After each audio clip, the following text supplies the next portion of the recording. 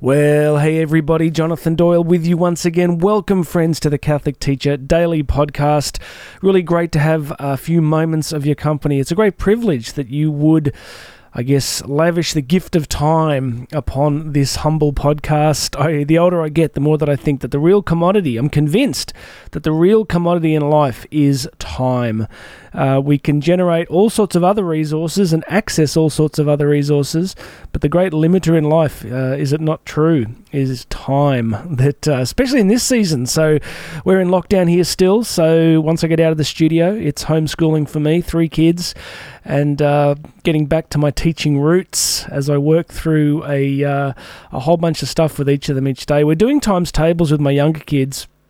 And I have a boxing background, believe it or not, so I've got the boxing gloves on with the kids and the boxing focus pads, and I'm doing times tables with boxing, so it's like, they're getting their punch combinations on while learning the times tables, so that's what I'll be doing in a few hours. I want to share with you today a really great quote from C.S.Lewis. The longer I live, again, he really is a giant. He really is one of those communicators, thinkers, philosophers, theologians that really has had a profound impact. I think his real gift was that not only was he intellectually brilliant, but his ability to make his ideas accessible.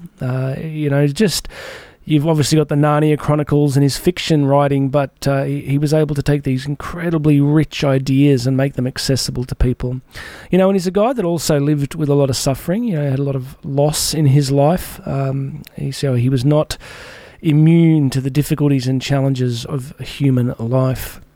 But I want to share this beautiful quote that I came across this morning. He says, "The task of the modern educator," that's us guys, "the task of the modern educator is not to cut down jungles, but to irrigate deserts." The task of the modern educator is not to cut down jungles, but to irrigate deserts. I think that's a really interesting observation, this idea of irrigating deserts. And as I first read it, I was drawn to the thought that much modern curriculum and much modern schooling is very instrumentalist. It's very utilitarian. I've been saying this for a very long time, that we have compressed the human experience of education into its instrumentalist goals, which means our schooling systems, and I'm not specifically talking about Catholic education here, I'm talking about the broad educational landscape, has been, it's not been allowed to flow widely in a broadly human concept of what it means to be human, that encounter with truth, beauty, goodness, knowledge, wisdom.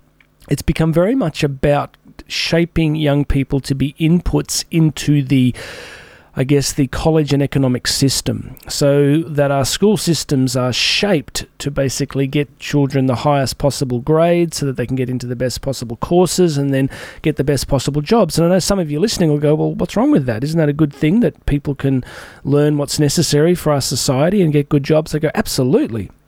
It's a very useful thing. The ability to be able to work and to provide for the needs of life is a really crucial thing. But let's not delude ourselves that that's all education is about.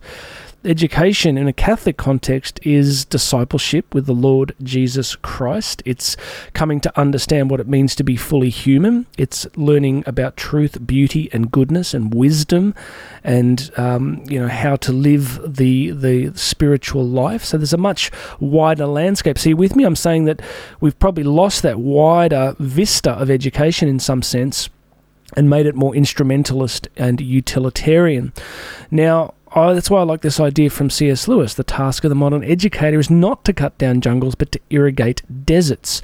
My thesis this morning is that there is many deserts in the lives of our young people, deserts of knowledge. And where this has come up for me recently is teaching my daughter here under lockdown. One of my daughters, she's about 11, and we've been working through this beautiful history book, and we've been, I said this yesterday, studying the ancient civilizations. So we're looking at Sumeria and, the early Semitic tribes of Mesopotamia and all this stuff. And she is just alive. She's just so interested and engaged with what she's learning. And it's an awareness that there's this kind of desert in many young people of all this information and knowledge and history that is just, often not being explored.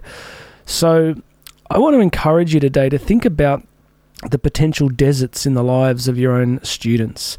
Now, these could be deserts of faith, of beauty, of joy. I remember teaching once and playing Tchaikovsky's 1812 Overture on full volume as we were talking about, I think, Russian history. And, just this ability to blast incredibly famous pieces of music into their consciousness. It was a joy to kind of bring something into their awareness that they hadn't thought of before. So think about your own students. Where do you think there might be some deserts in the lives of your students? What art do they not know about? What music have they never heard? What spiritual practice have they never encountered? And I really think that Jesus can use you powerfully in that context. So yes, we need to teach the syllabus. Yes, we need to teach the curriculum. Yes, we need to give them literacy and numeracy skills. I'm not for a moment discounting that. Those are important things. As I've been suddenly having to teach maths to my own kids, I've been aware that, just a simple thing, like you cannot do mathematics as a child without times tables. And I'm sure there's all sorts of fancy ways to do it, but really it's rote learning. And so I've learned that there isn't a huge need for structure and for aspects of rote learning. So again, you hear me? I'm not discounting that we need to teach these important fundamental skills, but we must not lose sight of the much bigger vista of what it means to be human. So friends, can I encourage you today to pray upon the irrigation of deserts in the lives of your students? Where is Jesus calling you to bring life-giving water into the lives of your students today? Take a risk. Do something. Usually if you just focus on the areas that you're passionate about, you'll be fine. Whatever lights you up, you'll be able to communicate with energy. I think that's a simple thing to say. Whatever lights you up, you will be able to communicate with energy.